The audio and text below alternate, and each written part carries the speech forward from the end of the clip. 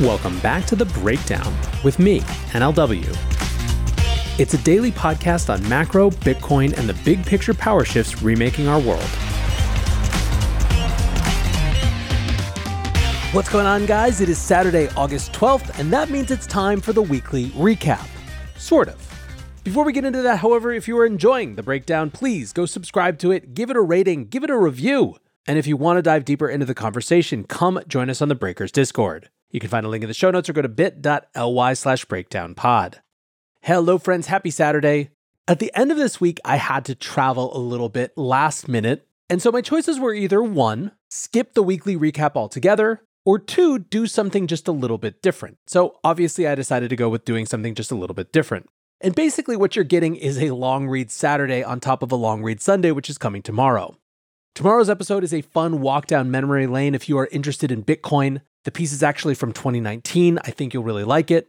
And for today's weekly recap, I have 2 pieces that are obviously much more contemporaneous, and I think in some ways do certainly reflect big themes that have been on display both this week and last. The first is by Brian Brooks and Charles Calamiris, and of course Brooks was the acting US comptroller of the currency in 2020 and 2021, and before that the chief legal officer at Coinbase, and is now a partner at Valor Capital Group. Calamiris is now Dean of Economics, Politics, and History at the University of Austin, and was the chief economist of the Office of the Comptroller of the Currency under Brooks.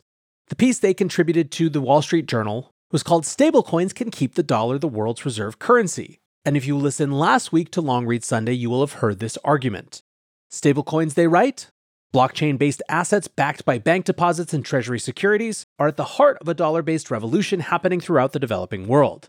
Their price is supposed to stay steady, often at $1.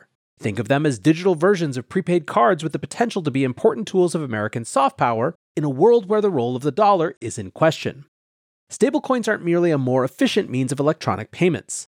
With some economists and policymakers worrying about de-dollarization, i.e. the eclipse of the US dollar as the world's reserve currency, stablecoins could bolster the post-war arrangement in which the dollar's dominance helped foster global trade and the biggest reduction in global poverty ever.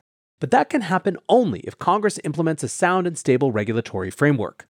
That is why House Financial Services Committee Chairman Patrick McHenry's bill to regulate stablecoins is vital. It would establish federal and state oversight for stablecoin issuers, impose qualifications for reserve assets, and implement rules on redemptions and public disclosure.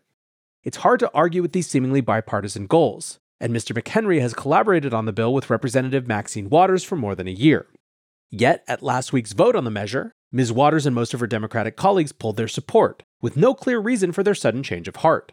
Did they suddenly decide stablecoins aren't important? Any tool that could boost the US dollar should be considered. Dollars as a share of reserves held by foreign central banks have fallen in the past generation. In 2000, dollars represented almost 73% of global central bank reserves. Today, the share is around 59%.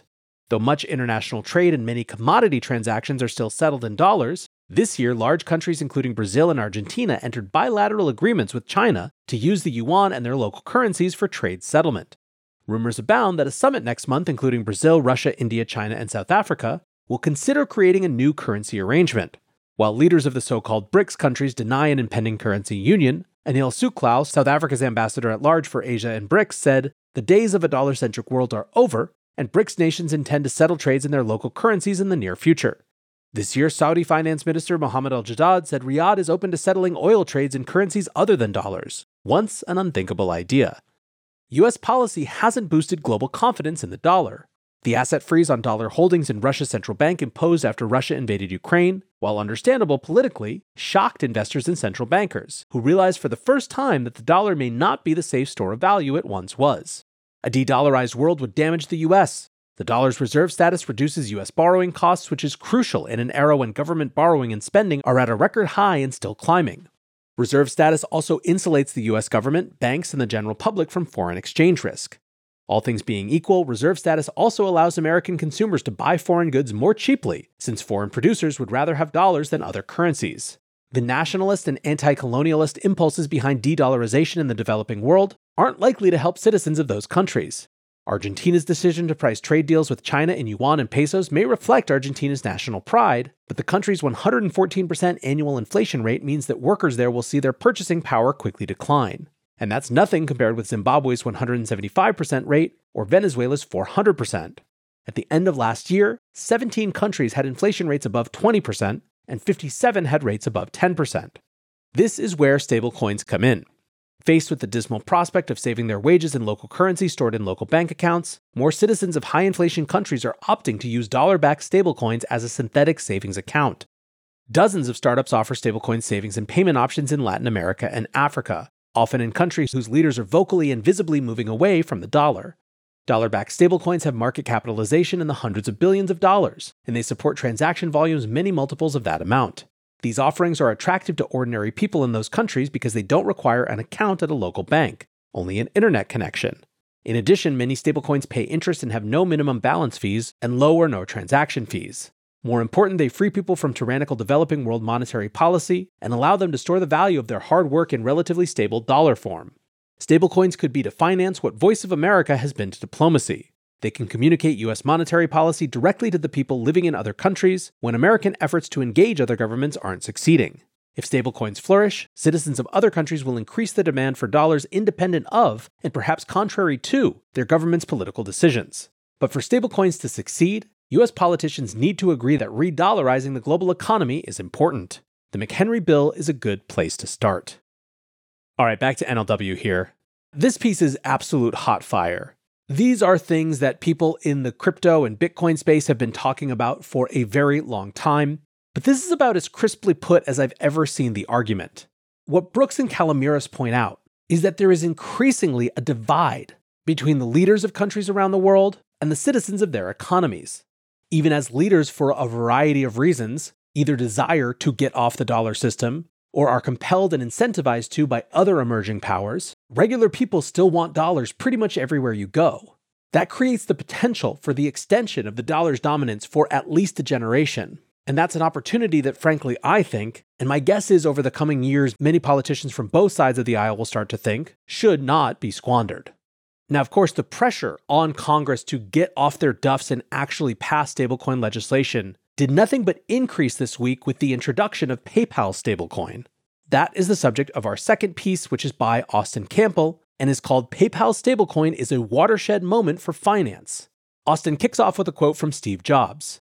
Innovation distinguishes between a leader and a follower. On August 7th, 2023, PayPal announced that they were launching PiUSD. In 5 years, we will look back at this exact moment and realize this was the beginning of the turn in history. Why do I say that? Up until this date, the majority of the builders in crypto were just that, in crypto. The largest companies operating the space were exchanges and stablecoin issuers. The largest market capitalizations were for the blockchains themselves. Most of the activity in the space was deeply self-referential, with the ICO boom, DeFi summer, and the rise of NFTs, all catering primarily to users and builders who are already in the space, enabling them to use more of the technology with each other.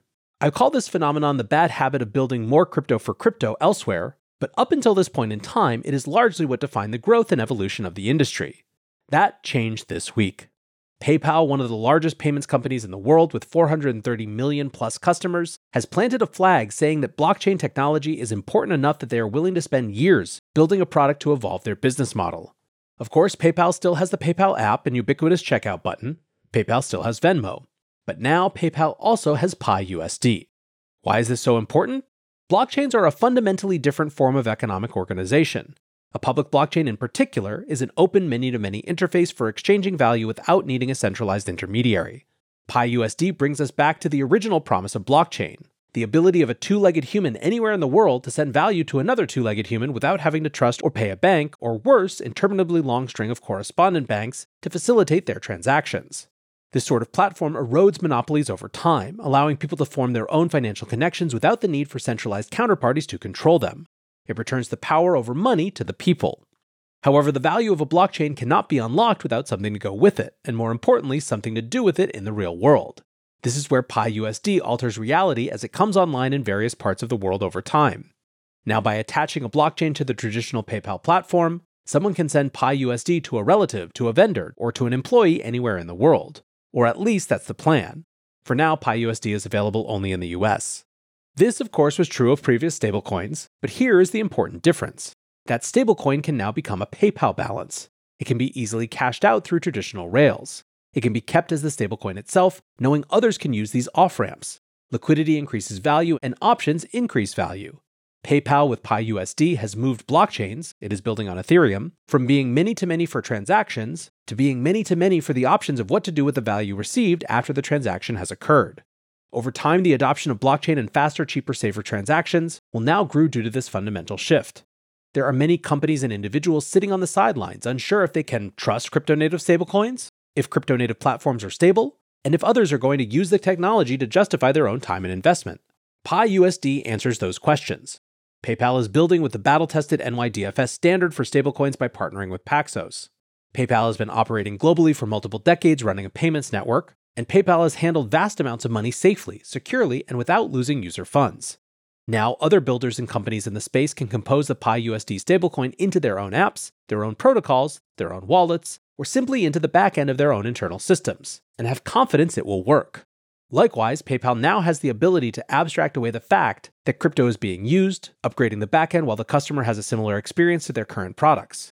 This process will not be overnight, but will play out over years or even decades. This week, the snowball was pushed from the top of the hill. The regulatory and geopolitical ramifications of PiUSD should also not be underestimated. Stablecoins are here to stay. As technologists and financial professionals increasingly understand the implications of blockchains, there will be more of these efforts. PiUSD, using what is likely one of the two best regulatory frameworks in the world for stablecoins, is a demonstration that stablecoins can be done safely and with the same principles of fairness, consumer protection, and stability that we already value in the traditional financial system. PiUSD will serve as a call to action for positive technological progress and a warning to those who thought this would just go away.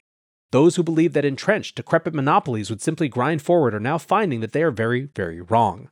PayPal has fired the first shot among traditional firms at scale and become what is likely the first true Web 2.5 company in the world, bringing blockchain and finance together at a scale that has previously been unachievable.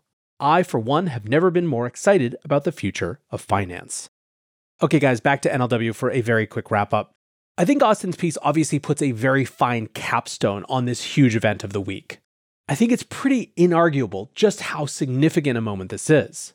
I think Austin's correct to identify PayPal as now a Web 2.5 company, and this may be as a Web 2.5 innovation.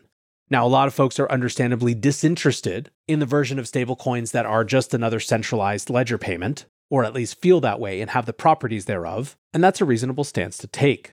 But I think it's equally undeniable that it is very, very likely that millions and millions of people are going to have their first interactions with cryptocurrencies with one of the crypto products that has the best product market fit of anything in the world, which is, of course, US dollar stablecoins. We will learn a lot in the coming months about not only if, but also how people actually use PiUSD, but it's hard not to agree with Austin that this is a seminal moment in the history of this industry. Anyways, guys, that is going to do it for today's episode. If you enjoyed it, do me a favor and go smash a 5-star rating on the app wherever you listen to this. It makes a big difference, it helps people discover the show, and I truly appreciate each and every rating. Thanks again for listening, and until tomorrow, be safe and take care of each other. Peace.